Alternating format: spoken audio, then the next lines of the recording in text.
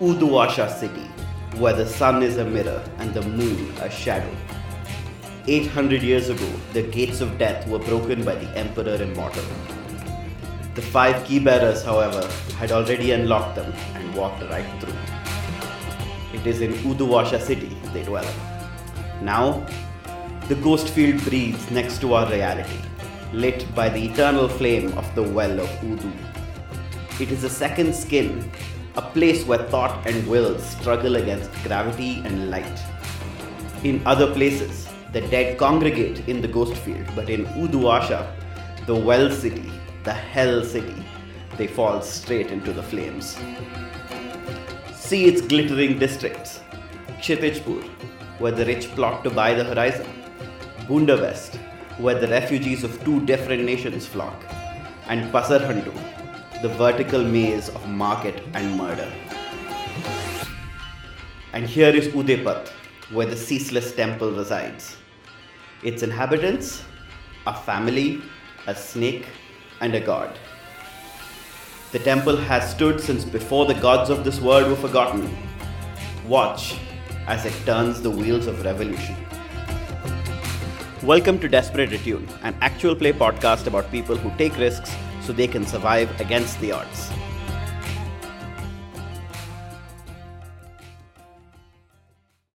Well, hi. Welcome back to Desperate Attune and our current campaign of Blades in the Dark, called A Candle Ablaze, set in the city of Uduasha. I'm Tree, or Saumitri. I'm your GM, and I will be running this game for you today. My name is Emma. I am playing Joan, a retired ghost fighter, and I use she/her pronouns. Hi, I'm Chloe. In real life, my name is Zohab, and I'm a he/him. And I'm playing Miras Chakraborty, the crew's leech, who is an engineer turned cult leader. I'm Prince, he/him. I play Vickers, a roof baller and Miras's wife. I'm Soap. I play Abbas, the religious scholar, and pain in Miraz's side. And my pronouns are he and him. Oh, I actually forgot my pronouns, which are all of them. I really don't care. Hello everyone, this is Prince with a recap of last week's episode. Last week we saw some very exciting statistics as Miraz and Joan went about the districts of Uduasha to try and make a pie chart of people's opinions on the future of the temple. And doing this they ran into the head of the Chandlers Guild and ended up in a bit of a conflict because it turns out our snake deity ate one of their golems. And well, now Miraz has become responsible for a Chandler's apprentice. Besides this, we also saw the roofball team celebrate their victory, and Vickers finally get some pointers on cooking. That is where we left off, as the crew ponder their next move.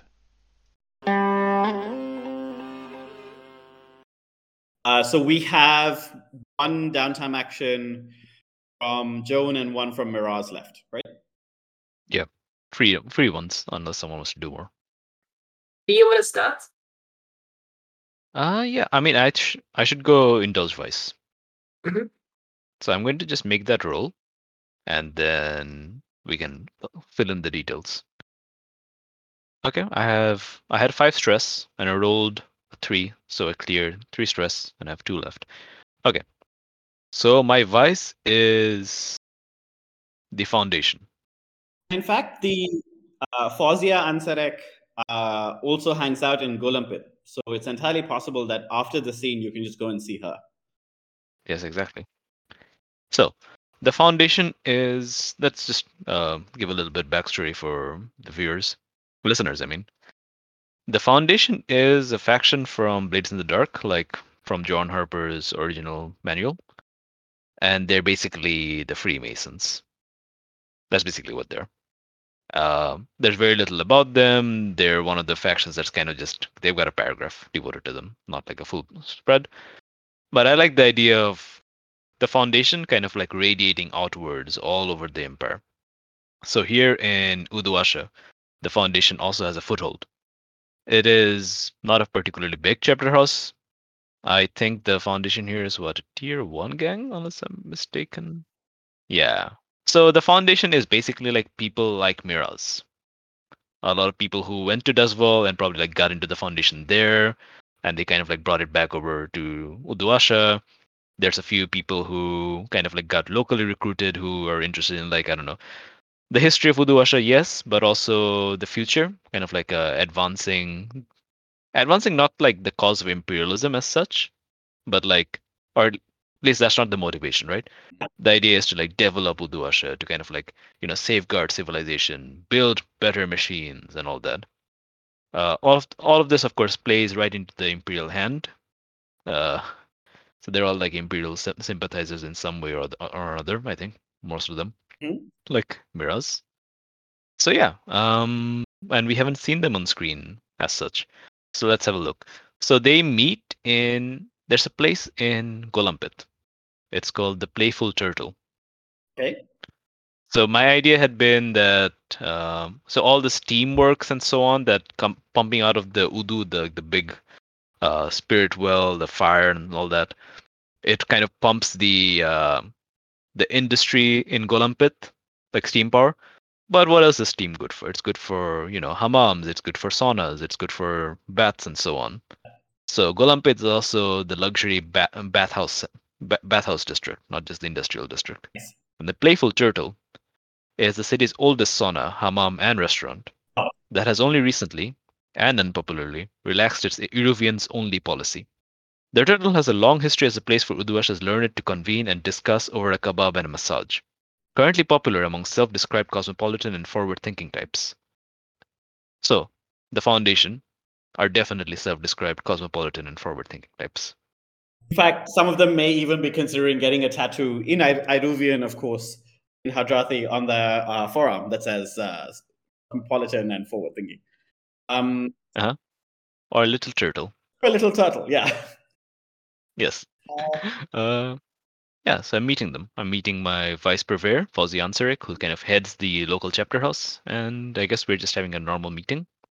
I think Fawzia is a very old woman. I think she must be in her early 20s. Is that what we discussed? Her descriptors are beautiful, manic, depressive, callous. I think you have caught her today in one of her manic phases. Because she is currently working on a sketch of what appears to be.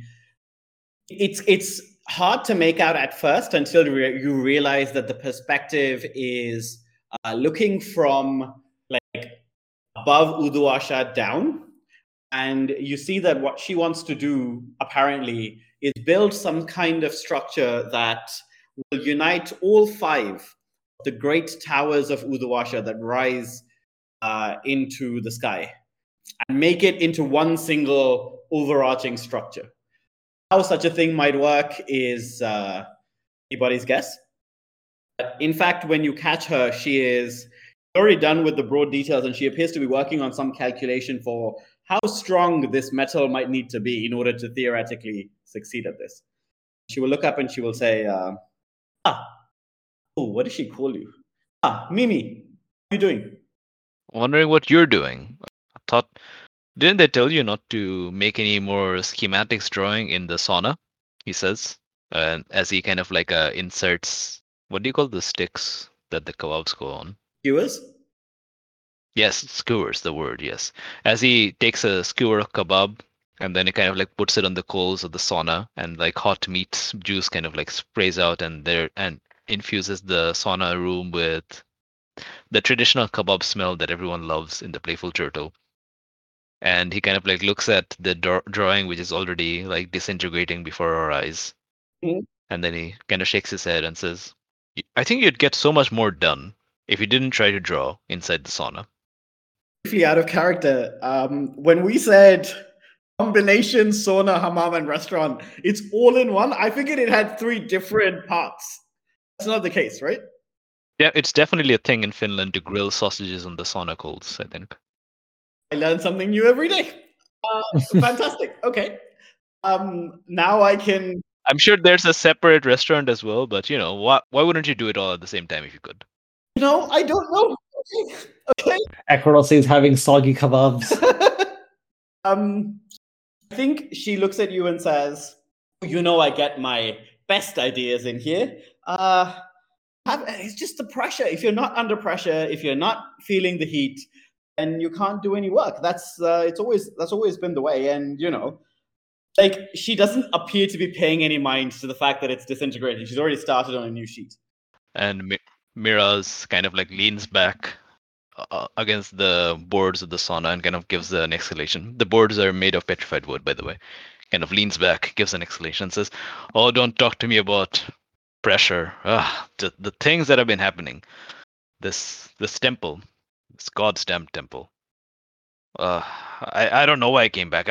Now we have to figure out how to make some changes and do this and that, but like not too much and not too fast, one day at a time. And the snake wants us to make changes, and Uncle Abbas doesn't want us to make changes, and Megum Bushundara wants to build a shopping mall, and I got Chandlers up my ass. I don't know what to do. I mean, Fazio, you've been around the temple. What do you think it needs? Do you think an escalator is a good idea? Escalator. What kind of power do you think it would run on? Like, getting electroplasm in there would be very tricky, but an interesting challenge. Maybe you could have a couple of canisters hidden away underneath and just refill them maybe once every 2 hours. Not more than that, I don't think. What could work? We could get a giant hamster wheel for the snake. Oh, a snake wheel. Now there's an idea. People could pay to come see it. Maybe it could generate the power for the escalator. Now there's an idea. Yes, an idea that could probably get us all killed and sent back in time and killed again. And I've heard of such things that the snake does. Don't worry too much. What's this I hear about Mandrakis' cousin being drafted into this remodeling? I thought we agreed if you needed noble help, I'm absolutely here for you.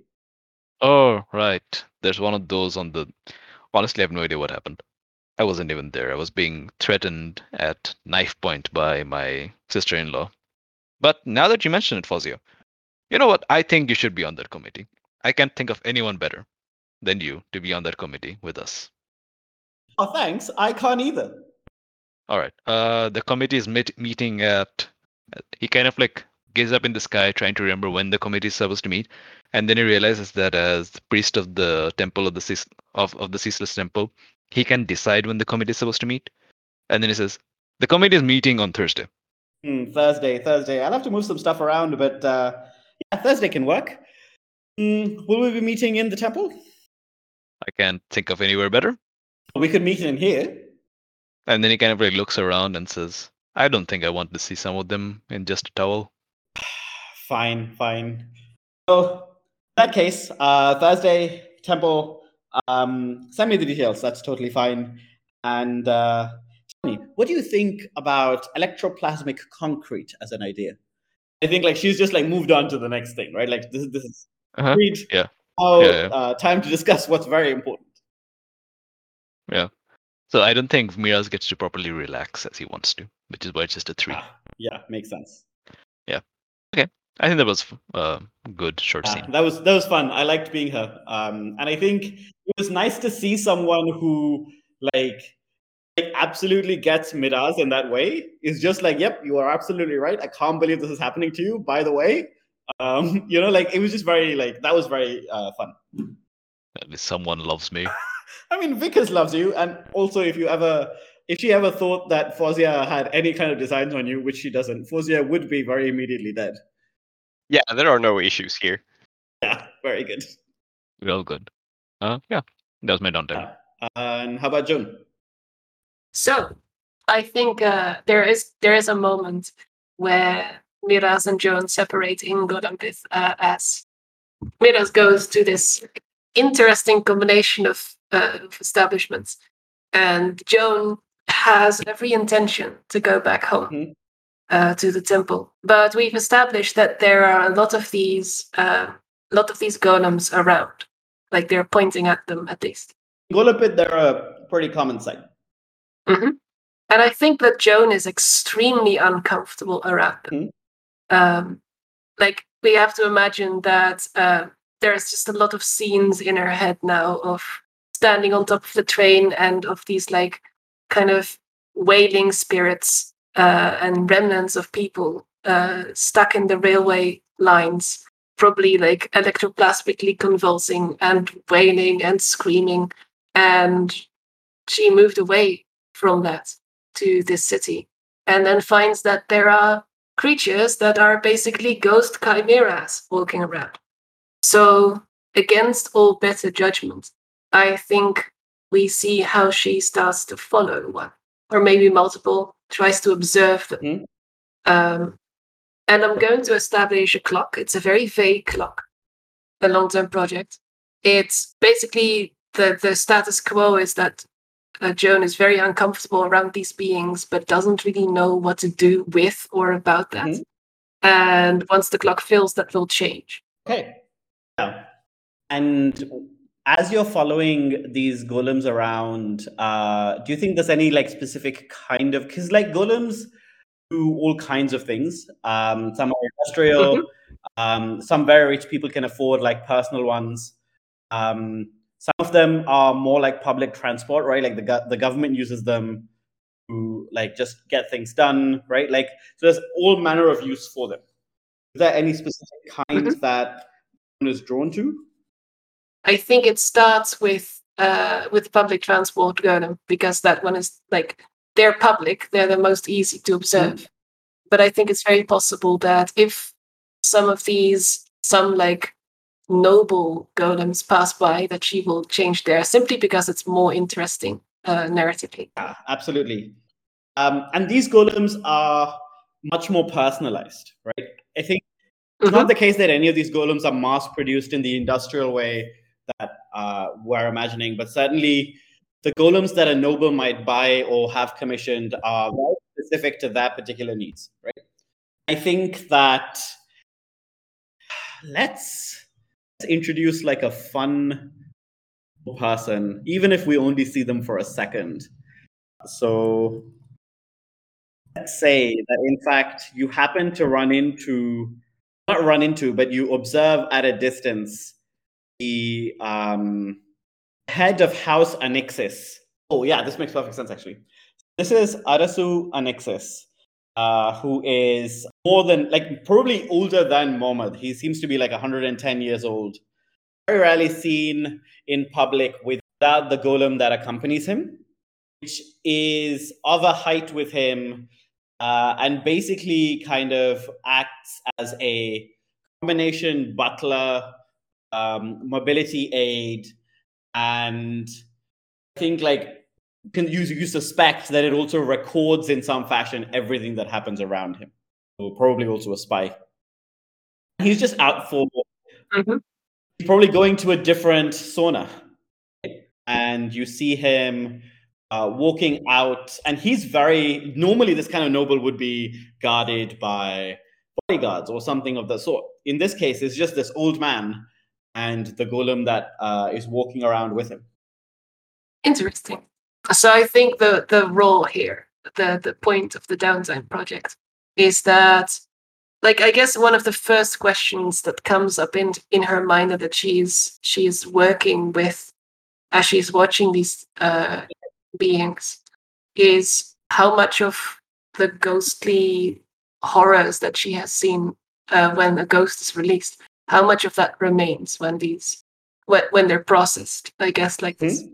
And it will be in a tune roll, specifically because it has the tag of understanding spectrology. The rarely used tag.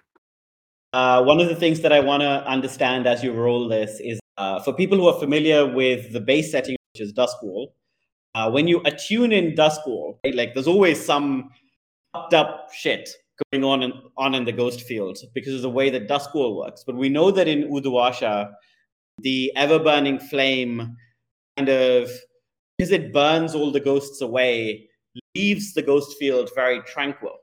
Right? And it's therefore a very different environment. I'm curious, as you attune to this, what does this look like to Joan? Like, how does she change the way that she normally acts in order to make this work in Uduasha? May I ask another question that might complicate that? Mm-hmm. So here, no ghosts, right? Or barely any, maybe just a few glimmers in the distance. But so many demons and gods and so on, like, right? Like Yeah, absolutely. the paranormal hasn't vanished. So is that what attuning here then is? Like maybe it's still dangerous, right? I think it's probably like the same reality. It's just filled with different influences here. It may not even be appropriate to call it the ghost. Yeah. I think to some extent, there are some very powerful demons who exert a very an all-encompassing influence. And so it is not. I think part of the reason that that it is quote unquote tranquil is that people know that any ripple will be noticed by someone far beyond them in power, or it might be noticed by them, not it will be. So that's something to kind of like think about and keep in mind.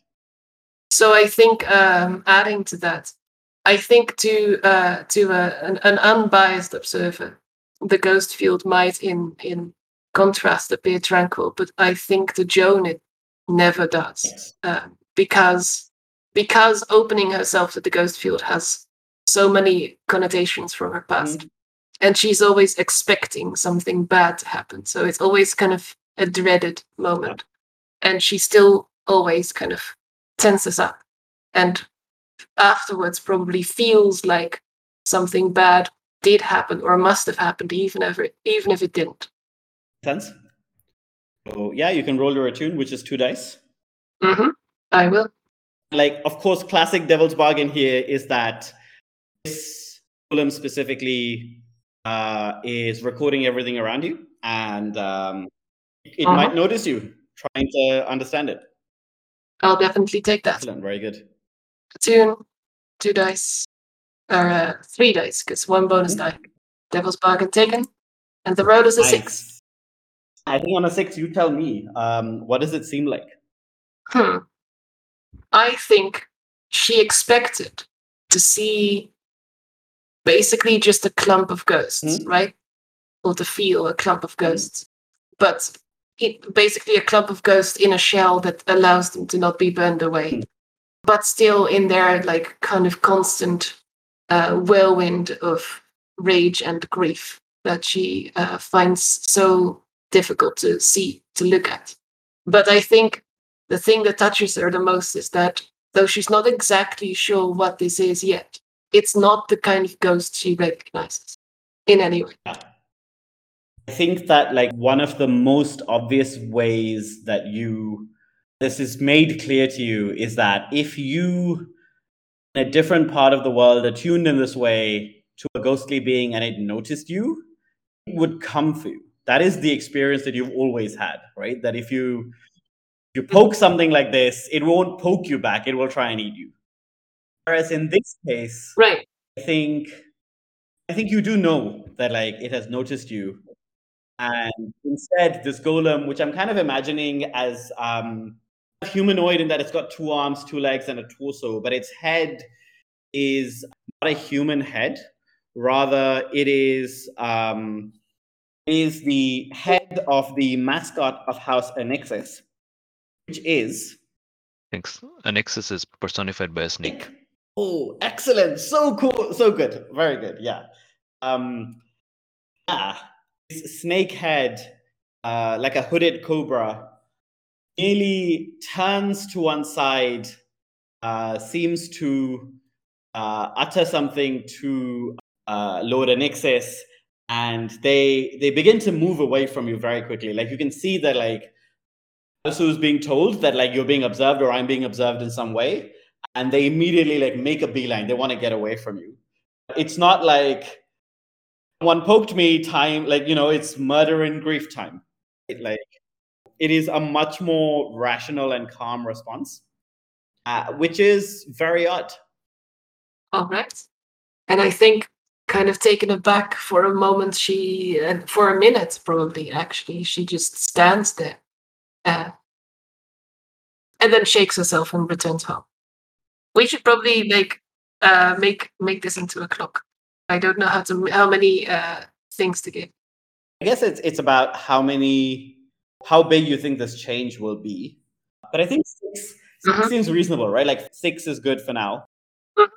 Just to note both to the players and the audience that the backstory of House Anixis, which is the house of like creepy spies and deception and so on, is that nobody's really sure whether Arasu, who is the lord of Anixis, is really him, whether it is all some kind of like huge ploy. That's why he's lived so long. It's really not clear. And perhaps this golem is also part of that. Perhaps it's just that it's a really badass golem, and Interesting. I have a question if I can take. If we're done with we downtime. are done with downtime. Yeah. Yeah, I have a scene in mind if no one else does, and it involves, I think, Abbas as well. Yeah. Interesting.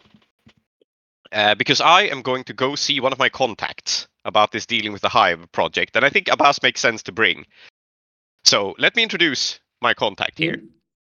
There is a gang. They live in Pasar Hantu, or that's where their base is.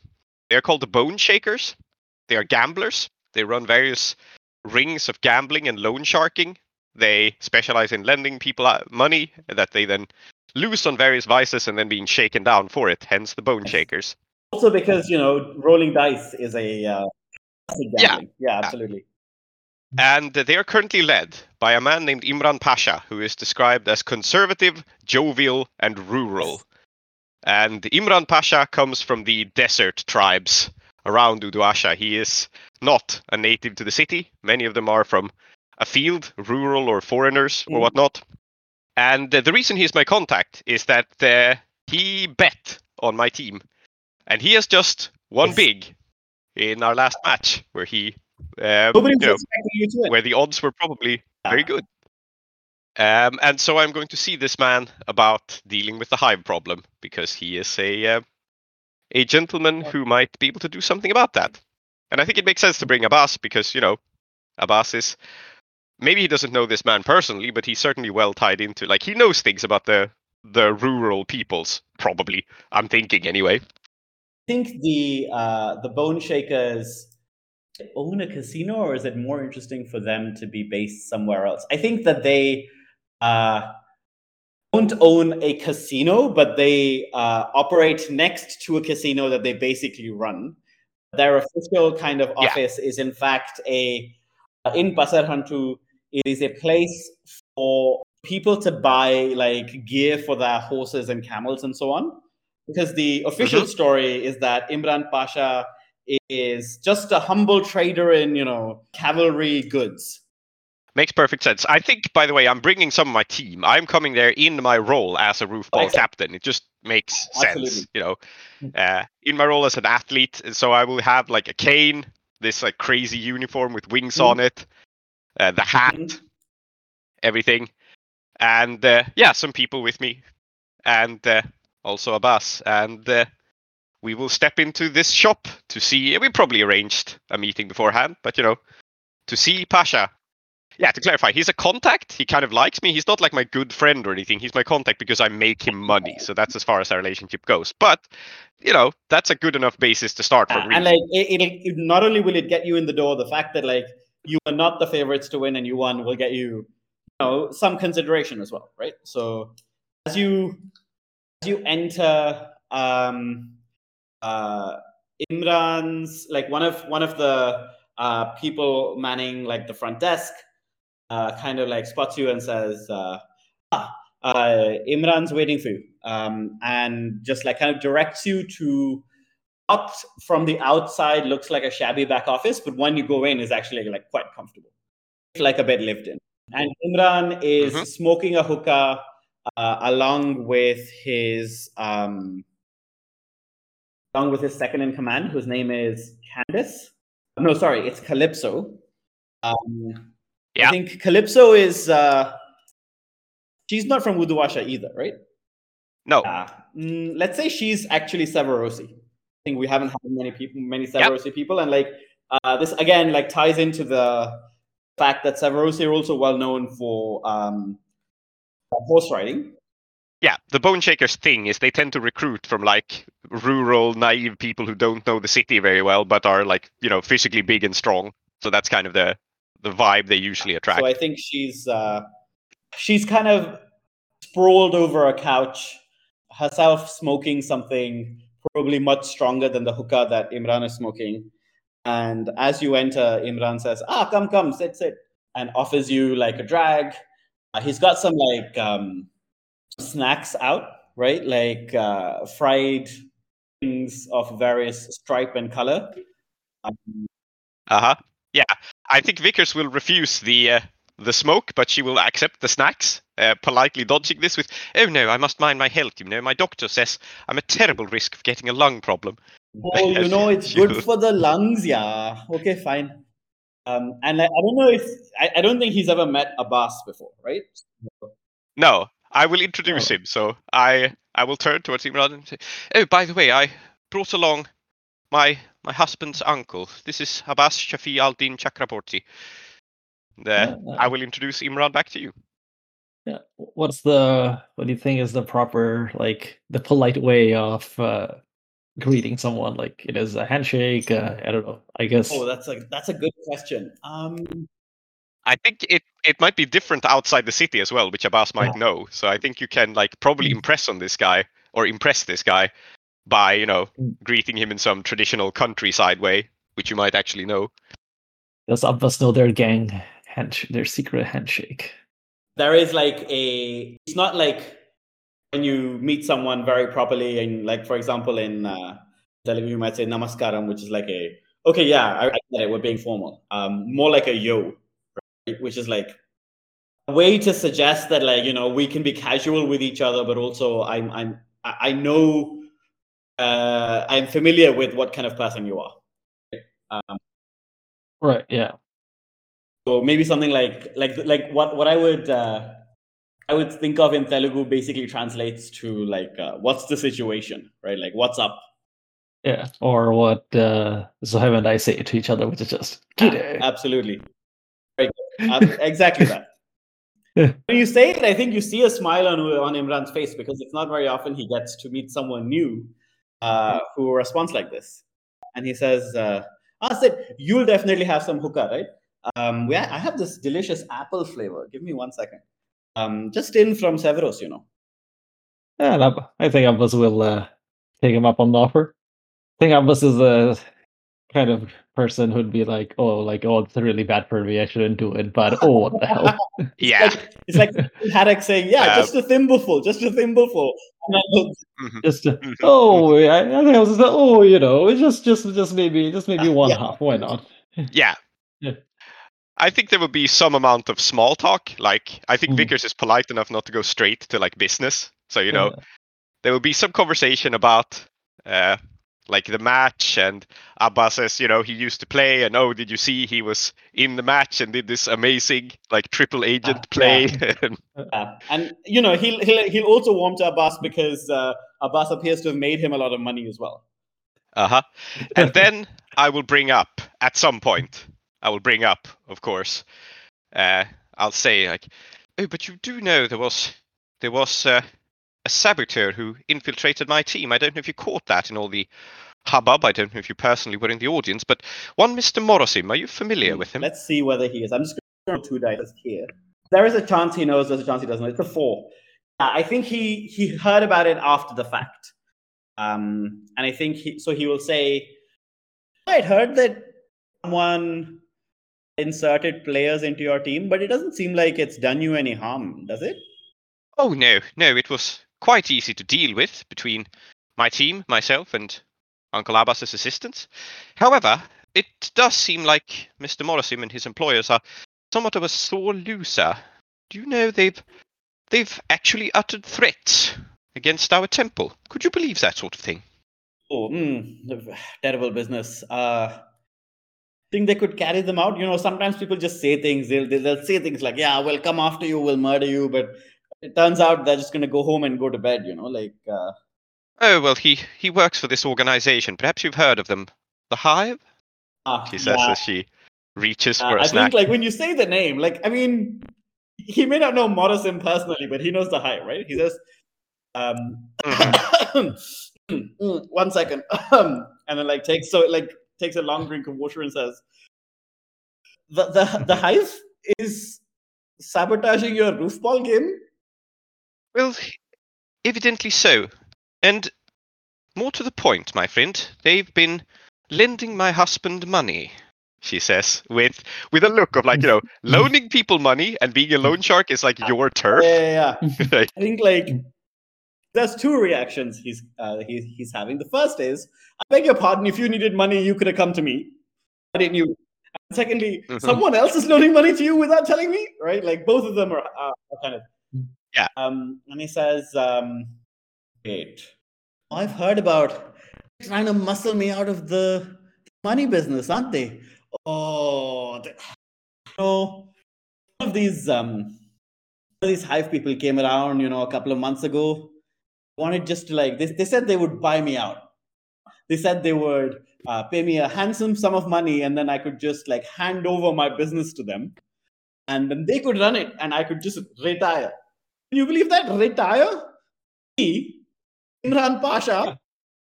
Abbas, I think Abbas just shaking his head is like, now, don't get me wrong, like this is not, I'm not okay with this kind of thing, but I'd rather deal with a person like you than Hive, where they're coming from. They're trying to buy me out as well, they're trying to buy out my temple. It's like these Akarosi, they're everywhere, they're everywhere you go. These It's Akarosi, ridiculous. I think Imran just looks at Vickers like, good, like. Yeah. Well, Yeah. she will take some slight offense to it, but it's clear from context what you mean, right? It's like Akarosi businessmen and or criminals. It's also funnier of which- because the hive is from the Dagger Isles. Yeah. Well, they're foreigners. That much is. Which, not that the Bone Shakers are opposed to foreigners Indeed. as such, but they're opposed to foreigners who have no class. I think Imran says, look, they made me this offer and I rejected them, and I figured that would be that, like you make an offer, I tell you to fuck off. Now, if they want to commit some violence, let me tell you. And I think like when he says commit some violence, immediately Calypso's like, yes, is it right? Yeah. And then like realizes, no, this is just all theoretical, right? And he says, well, that's one thing, right? Like we can just sort it out. But this kind of underhanded, like going around, it doesn't sit well with me at all. I think it's time we teach them what Iruvians really do when we put our minds to it. I thought so as well. Vickers says and leans forwards, and I think we can zoom out here and have discuss with the group. But I think what's happening here is that Vickers, Abbas, and Imran will come up with a plan to stop the hive from fucking us over. Yeah. Right? We can discuss out of character precisely what the plan is, but we will see this montage of Imran, Abbas, and Vickers having this discussion in the smoky room. And like I think in the montage we see, like more food being brought in, some like heated words, and at the end of the day, like maybe you do you shake hands? Maybe you shake hands. I just like the idea of like all of you like shaking hands. Yes, okay, we are agreed now. Yeah, and so I have a couple of ideas for what this sort of plan could be, but I think a sort of logical one is that we do some sort of score that only serves to distract the hive while the Bone Shakers hit like the main target. That makes sense to me because they're the trained, professional criminals, and we are not. But I would like to hear input from the whole crew here because it's just more fun when you come up with like what's our next score together. Because whatever you do, your sister's gonna turn up. So yeah, obviously, since she's in league with the hive now, I don't think I can avoid it. But my basic idea is that we go confront Morrisim on like his turf, so we like barge in and just like take him, just chew him out, just like shout him down and cause like basically a scene, and then the hive comes for us, and then they leave their backs open so that the Bone Shakers can rush in. And then we like try to get the fuck out. I don't think we try to defeat the hive thugs that come after us. We're just like, the score is just to draw them away, basically, and like trick them. Remind me, like Morrison, like when he lent Mira's money, he was acting on his own, right? Like, was he? He kind of was, but we he sort of omitted that part from Yeah, on yeah. this So I conversation. wonder. I know. I wonder maybe if the higher ups in the hive might not be so pleased with Morrison taking the initiative to do this, right? Because so I wonder if there's some way to cause some internal disputes to weaken them. Oh, that's another interesting angle. Yeah, we could Yeah. like do a more subtle score to like frame Yeah. Morrisim Yeah. for their troubles. Like maybe we frame Morrisim as having sold them out to the Bone Shakers. I will flag Ah. that probably the way that I've been thinking of what Elizabeth has been doing is that she's actually thrown Morrison under the bus to some extent as a way to like get in, right? Like she's basically gone up to his boss Yeah. V Pyhard and gone, this dude's incompetent. I had to come and save you, and like she's kind of made nice using that. So I just flagging that like blaming more things on Morrison is in one way like very convincing because they are primed to believe it, but in another way not very convincing because they have also punished him to some extent for those. Yeah. Well, maybe what we can do is we can split among them on a higher level, right? Whoever, like, if we can go, okay, Morrisim's superior is also incompetent, then we're moving our way up the chain. Then we have like 2 lieutenants of the leader at odds with each other, right? I think this could be an interesting potential score. And my sort of angle is, if we succeed with this, then if we do like a frame job and cause internal divisions between them, then I guess we get rid of our wanted level. It probably won't surprise you that if you cause trouble for the hive, that the people who are at war with the hive are primed to take advantage of that. We know, like, I mean, the crew doesn't know this. We as players know that there's definitely at least 2 factions who would be very happy if you interfered with the hive's operations. Yeah. So yeah, like Vickers' motivation is just to protect the temple here and like get them off our back. But having some sort of like skullduggery in which they start fighting internally, I think is a very interesting angle to take it in, and makes sense for our characters. Again, we're not outright hardened criminals yet, but I think we're capable of sowing some confusion. And this is how it works, right? Like you do the first thing, you find out it didn't go so badly, even though it basically did, and you do the second thing, and so yeah, for sure. Yeah, I'm thinking about this. Are you interested in this angle, Emma?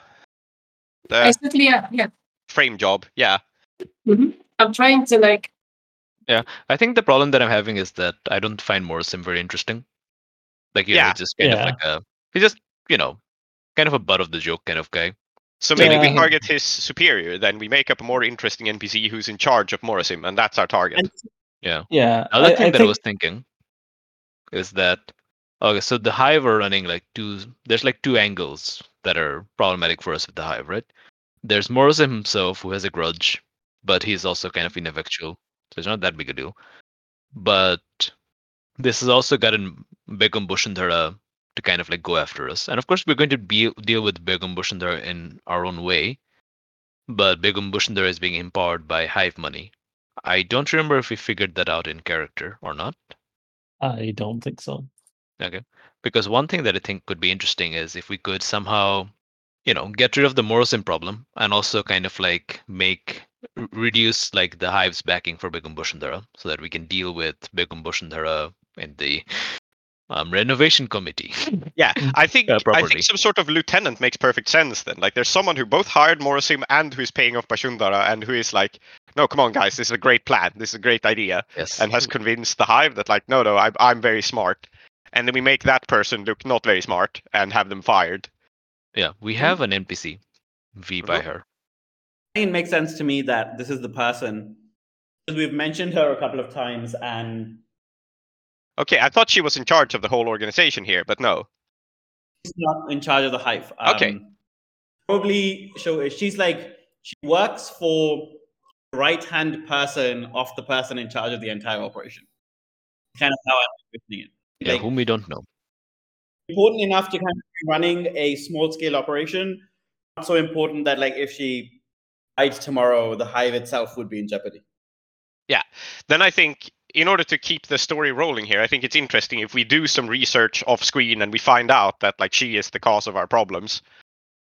and then we set up a plan to deal with. Maybe in fact Imran knows this. Maybe he's aware of like, oh yes, this rising star yeah. among them who's been bribing a I bunch of realized people. that I thought this in my mind that I didn't say it out loud, which is the person who made him that offer in Pasar Hantu, which he was offended by, was V.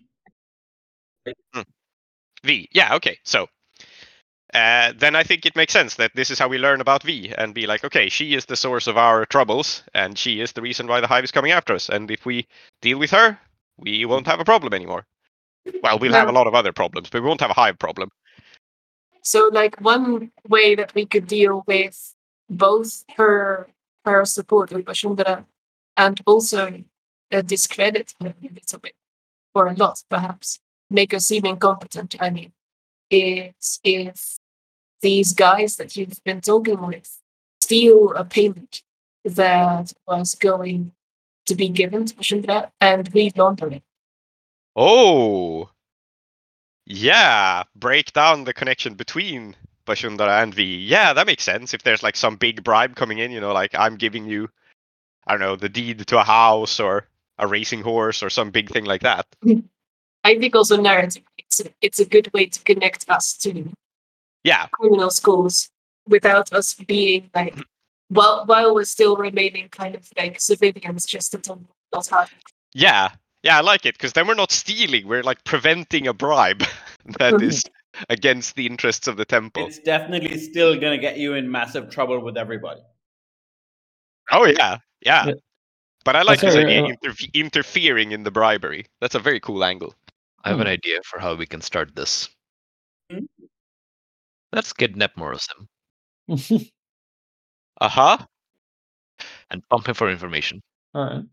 Okay, is that a score, or is that just like a thing we do to prepare for the score? Is kidnapping Morrison a score in and of itself? Like, it's not, risk-free.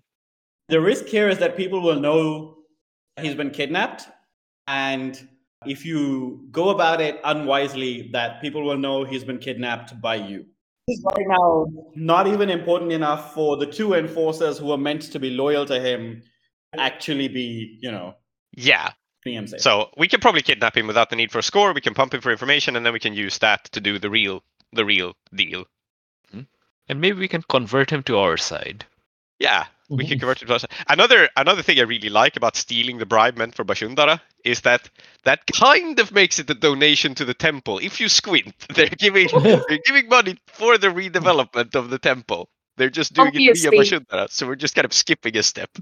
Obviously, that is how we launder it. Yes. Yeah. It's a donation. Okay, so obviously the way to know how we need to kidnap Morrison. Well, we need to talk to Morrison, and if that turns into a kidnap, then that's just what happens, right?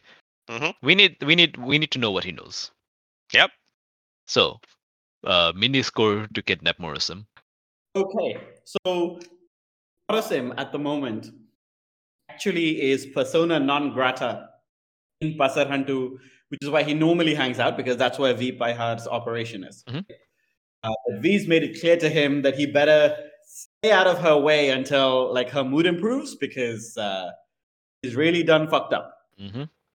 So I think that he is in fact back. He's hanging around wherever he lives. I don't think he lives in Golampith, and I don't think he lives in Udaipur, because he's not rich enough.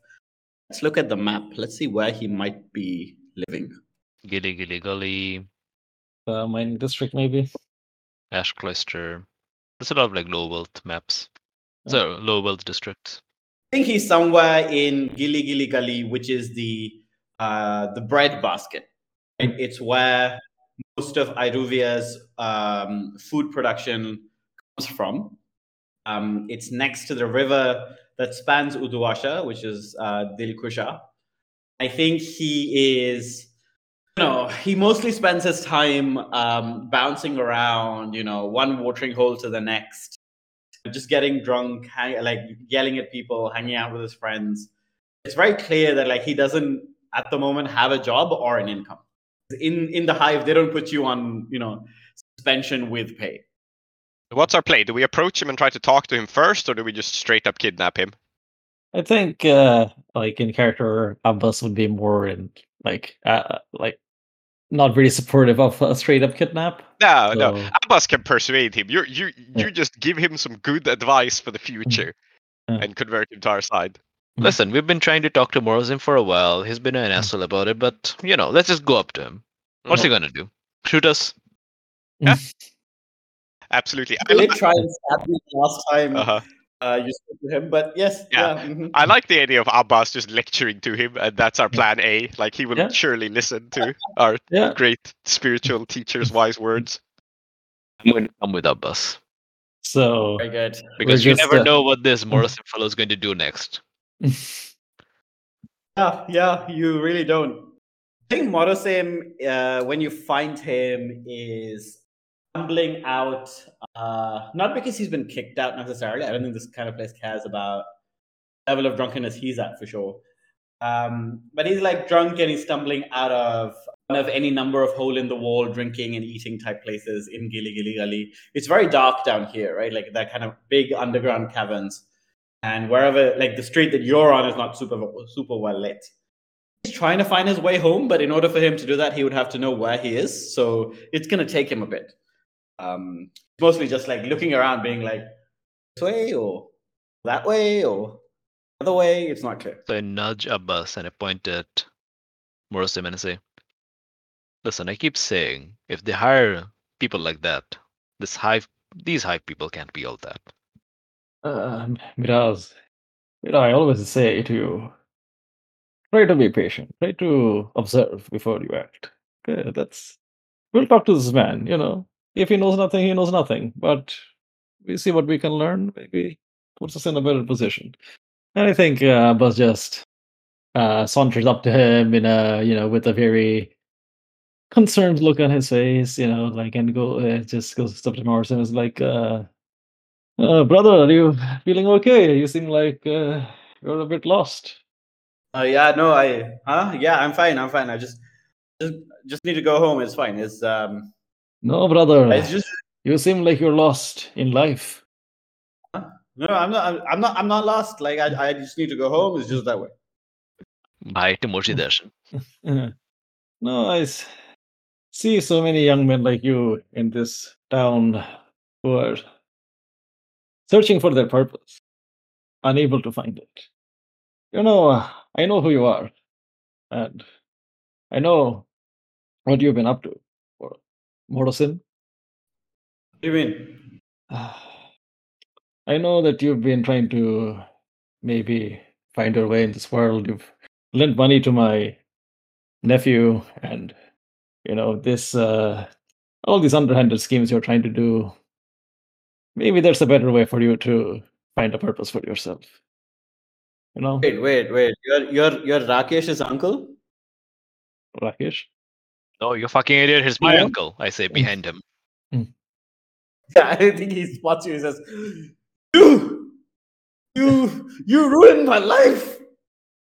More if you don't listen to him and I wave the spanner at his face. You remember this? He's gonna back up because he does remember it, and he's a bit like, "Oh shit!" Cannot do anything with it here. It's not. This is not like an industrial kind of place, but he doesn't know that. Mm-hmm. Please forgive my nephew. He's a bit impulsive, as you can see. He's getting a bit excited, but I just want. You're nuts. Miras, please. Please, Miras. What I say, I'm coming to you for not just look. I'm not coming to you as just Miras's uncle here for retribution, anything like that. I came to talk to you, and now I see you like this. Honestly, it does make me a little sad about the future of the city. And I just want you to know. Just leave me alone. Look, what is it? I understand what you're going through. Right now it seems like you have no way forward. It seems like you're just falling down and down and down. But, brother, you can always change your life. If you live your life for other people, for your community, then you will find that all these problems that you're facing, they also go away. No, it's because of you I'm in this trouble. He kicked me out of the hive, and then Ami won't even let me come home, and Now I don't even have any money, and it's all your fault. Uh, And I think this is where you should probably roll to try and convince him that it is not, in fact, all your fault. all right. Well, I'll converse and then I'll roll. Like, uh, brother, it is easy to blame others and never to see the fault in yourself. You know, the biggest struggle, Morrison, Morrison. there's plenty of fault in you. Miraz, please, Morrison.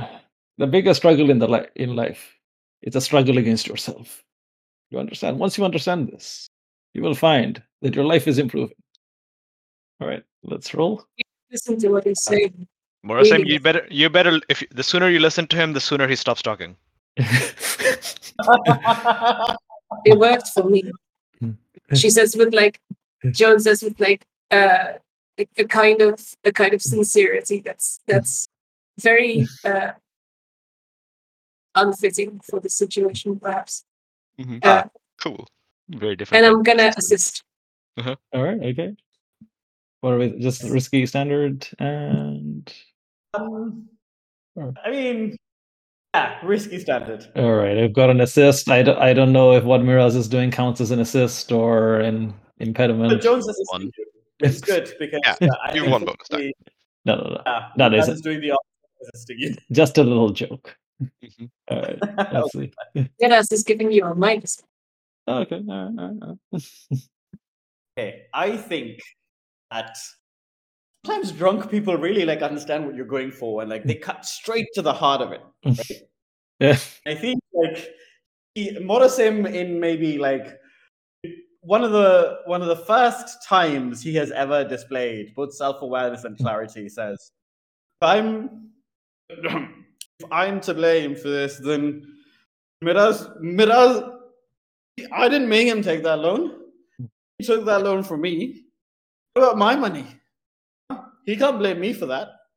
I think like you can see him like tottering and being like, oh, you're right. I do have to take responsibility. I have to own up. I'm not gonna do it until he does it. So he wants his money back. That's the consequence. He wants his money back, but he also wants Miraz to say the words, "You're right and I'm wrong," which that's not how any of this works, but like to him, that's how it seems, right? Like he both wants the money and the validation. To resist this. And the way I resist it is that I go, well, you gave it to me, and I kept it, and you were going to kidnap me and like beat me up and like kidnap the Scovlanders and so on. So as far as I'm concerned, Morosim, the money is finders keepers. Na. Okay. That's your resistance? Okay. Yes. Okay. To me, like a resolve roll. Wow. I mean, it'll. Mhm. It costs no stress at all. I'm Yes. very Uh-huh. relaxed. Well, okay. I think Must be rationally, go on. very cathartic, actually. I can totally see why it doesn't cost any stress. Yeah.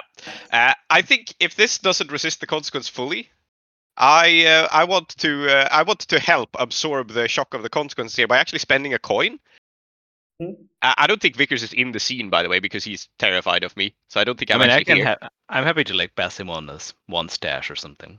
No, I have a coin lying about, so I will pay for it. But the angle here is not that we just give him a coin in this situation, right? It's that he has to hide away from the hive. Like he understands that they will come for his ass if he sides with us. So I'm giving him a coin in the sense that I think Vickers, meanwhile, while this is happening, has been setting up lodgings in some part of the city where he can be safe. And we have that we can offer him. Okay. Okay. I think the effect, by the way, of finders keepers na is that you have broken this poor man's resolve. Okay. I think Abbas can maybe sell this a little better by saying, "Oh no, You understand? Hmm? This is a good cop, bad cop routine. Yes. Yeah. Abbas goes, the money, Morosim, if I just give it back to you, how would you learn a lesson? And but I can't offer you money, but I can offer you maybe something even better. Okay? Come to the temple with us. safe haven for you, steady job. What could be better than that? He looks at you and says, "Paul, no, that woman, Eliza, she was gonna. You can't take me back to the temple. Eliza's gonna. And like, I don't think he remembers what Eliza is going to, but that was definitely something. But he's like, no, that's the reason I can't go back to the temple. Morrison, do you remember my niece Vickers? That's Eliza's sister. I don't want to meet her. No. You mean Lizzie? Lizzie, she's just like all talk. She'll be fine. I don't think she even knows how to use that sword. No. Morrison, whatever you're afraid of, Vickers can protect you from anything. You've seen her. Will you protect me? She won't throw me off a roof like she did Marion? No. That's all in the past, Morrison. What I'm offering you is a way forward. Morrison, you'll be fine. Just come hang out in the temple. We'll give you a job, I guess. I mean, maybe on probation. We'll have to see if you earn your money. And listen, Lizzie, don't worry about it. When I married Vickers, she threatened to shoot me. Right? Do I look shot to you? I think like, how healed are you from your injuries at the moment? That's pretty good. Very good question. Fully healed. Oh, okay, so you don't seem shot or hurt or damaged at all. Okay, very good. Oh, remind me, Morrison has a burn on his face, right, from the steam? No, that wasn't Morrison. That was No, Morrison. That was Yeah. that was someone else right. who is now very good. Yeah. Yeah. Now listen, it'll be fine. Like Lizzie, she just says these things. Completely fine. Okay. Don't worry about it. Listen, you just come over. And Goopy and Bhaga, if you know where they are, tell them to come hang out too. They were cool. I like them. They abandoned me. And he's Well, weeping. good for them. You suck, but it's fine. And I'm going to pat him on the shoulder. He's fully weeping because you have broken him, and like he has no friends, and he's just very sad. I think now he's gonna come with you, but I think the role here is to see whether he's noticed disappearing. So it's more like it's like a fortune roll. I wanted to spend my coin to prevent that, though. That's why I spent the coin to have him. Okay. To have him, and I want to just illustrate this, that we're not keeping him at the temple, right? Because that would be obvious. Rather, I have spent the coin to give him safe haven and a steady job, so it will just seem like he has, he's been kicked out of the hive, so he's just taken a regular old job somewhere, right? So we will see Morrison like weepy and tired. You're like, don't worry, you'll be safe here. And then he's led into a strange but rather spacious home full of occult sigils drawn on the wall and barrels full of burnt trash. And Grotepir slapping on the back, going, "You'll be safe here." And he will be working as Grotepir's assistant in his occult shop. This is very good. I'm gonna mark him down on your crew as a contact, because I think now he is distinct of Yep. everyone else. How useful he is as a contact, I don't know, but he's a contact now. I hope it's fair to say that I can spend a coin to have him disappear surreptitiously like this, but it feels like, Yeah, for sure. Yeah. Mm-hmm. Like I think basically here I'm gonna say Morrison is now your close friend, but he's no longer a hive fixer. I'm gonna say Morrison, a broken man, a broken shell of a man. Broken shell of a man. Very good. Yeah, he's very grateful to you now. You spent the money, you saved him. Some definition of saved. Yeah. So, And now I'm going to pump him for information. This largely involves like insulting him a lot. so you may roll, and this is just your standard fortune roll, like as a gather information, right? And this is more about what he knows. I think like he's gonna tell you everything he knows. We'll find out how much he does know. Is study appropriate? Certainly more appropriate, no? I think study can be appropriate because it's about piecing things together. Morrison is pretty stupid, so I think study can be like you're piecing together the snippets he tells you into a coherent narrative. Yeah, we need the paper trail. So I think study can work. I have now know what you'll find out from study that you won't find out if you had rolled a more talky aspect, and vice versa. Just fine. So does anyone want to help with this? Yeah, why not? I can help with that. Okay. And I wait, get once more good cop, bad cop, but this time in Groot appears house. Yeah, I think Yeah. it's going to be like we listen to him and then we come back and then we have Abbas and I have a lot of like really loud off-screen arguments for that last 4 hours about what the information means. Yes, very good. See, I mean, unfortunately, it is Abbas that makes this a 4 versus a 3. Bas, what annoying bit of snake advice do you give Miraz that pieces everything together? annoying piece. Okay. All right. What I don't know. What kind of like what disconnected information can Morrison give us? Like just I don't just to guess. I think let's say that he's seen Elizabeth, say Lizzie and V in meetings together. He's definitely heard that the Hive is very concerned about like kind of trouble it's going to be in very soon, and he definitely knows that Goopy and Baga were being like taken away from him so they could help in some like unrelated violence. Right? And probably from all of this, the player characters can piece together one way or another that the Hive is under huge pressure from like the competition, and anyone they can like blame for that competition would be very useful because then they can just push that person out and then increase morale. Okay. Maybe not snake related, but I can say that Miraz. Okay. When the lizard is in trouble, okay, what does it do? It sheds its tail. So whatever's attacking it goes for the tail. Lizard makes clean getaway. Okay. Brilliant. Don't you understand? Yeah, don't you understand? Don't you understand? And next time I get in trouble, I take my pants off and run away, huh? I mean, it'll certainly work.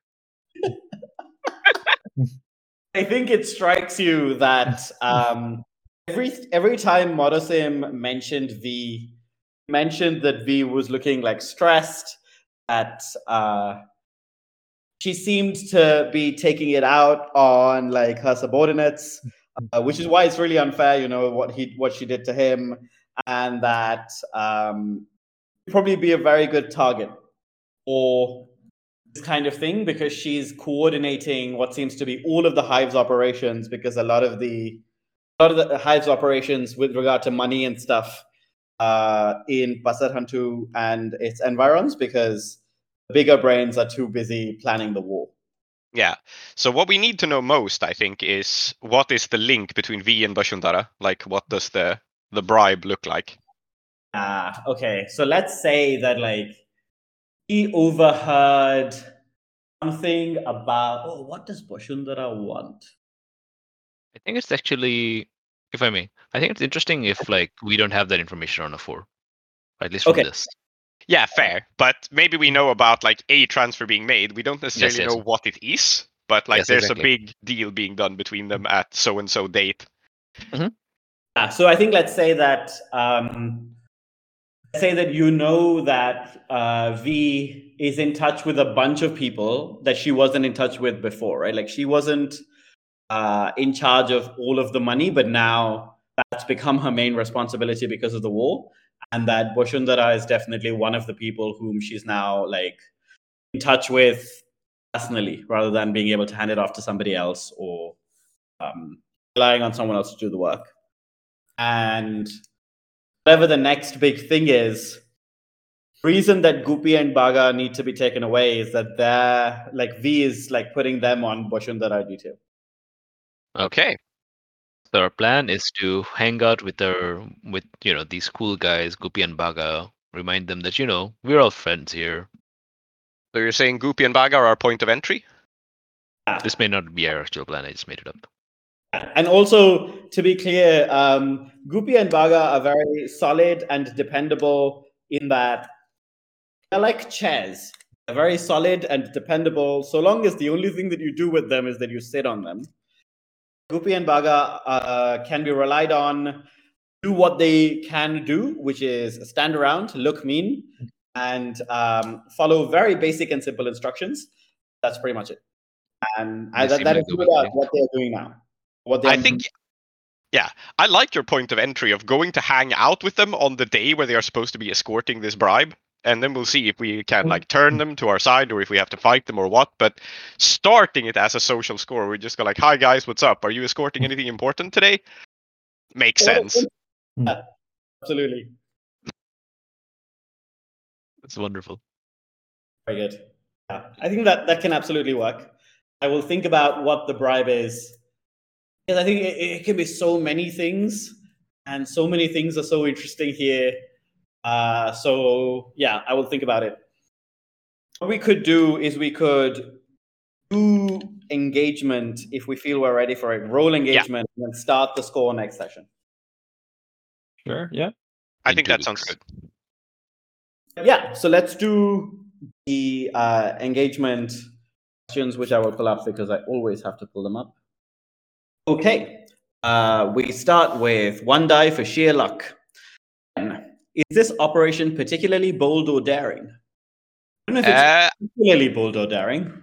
No, I think it's boulder daring, but not particularly. Like Yeah. it's a crazy plan, but the biggest threat seems to be Goopy and Baga themselves, who I'm sure are a threat, but it's just 2 guys. Well, they probably have some backup, but it's not like we're robbing a bank here. Oh, yeah, They're nice absolutely. boys. We like Yeah. them.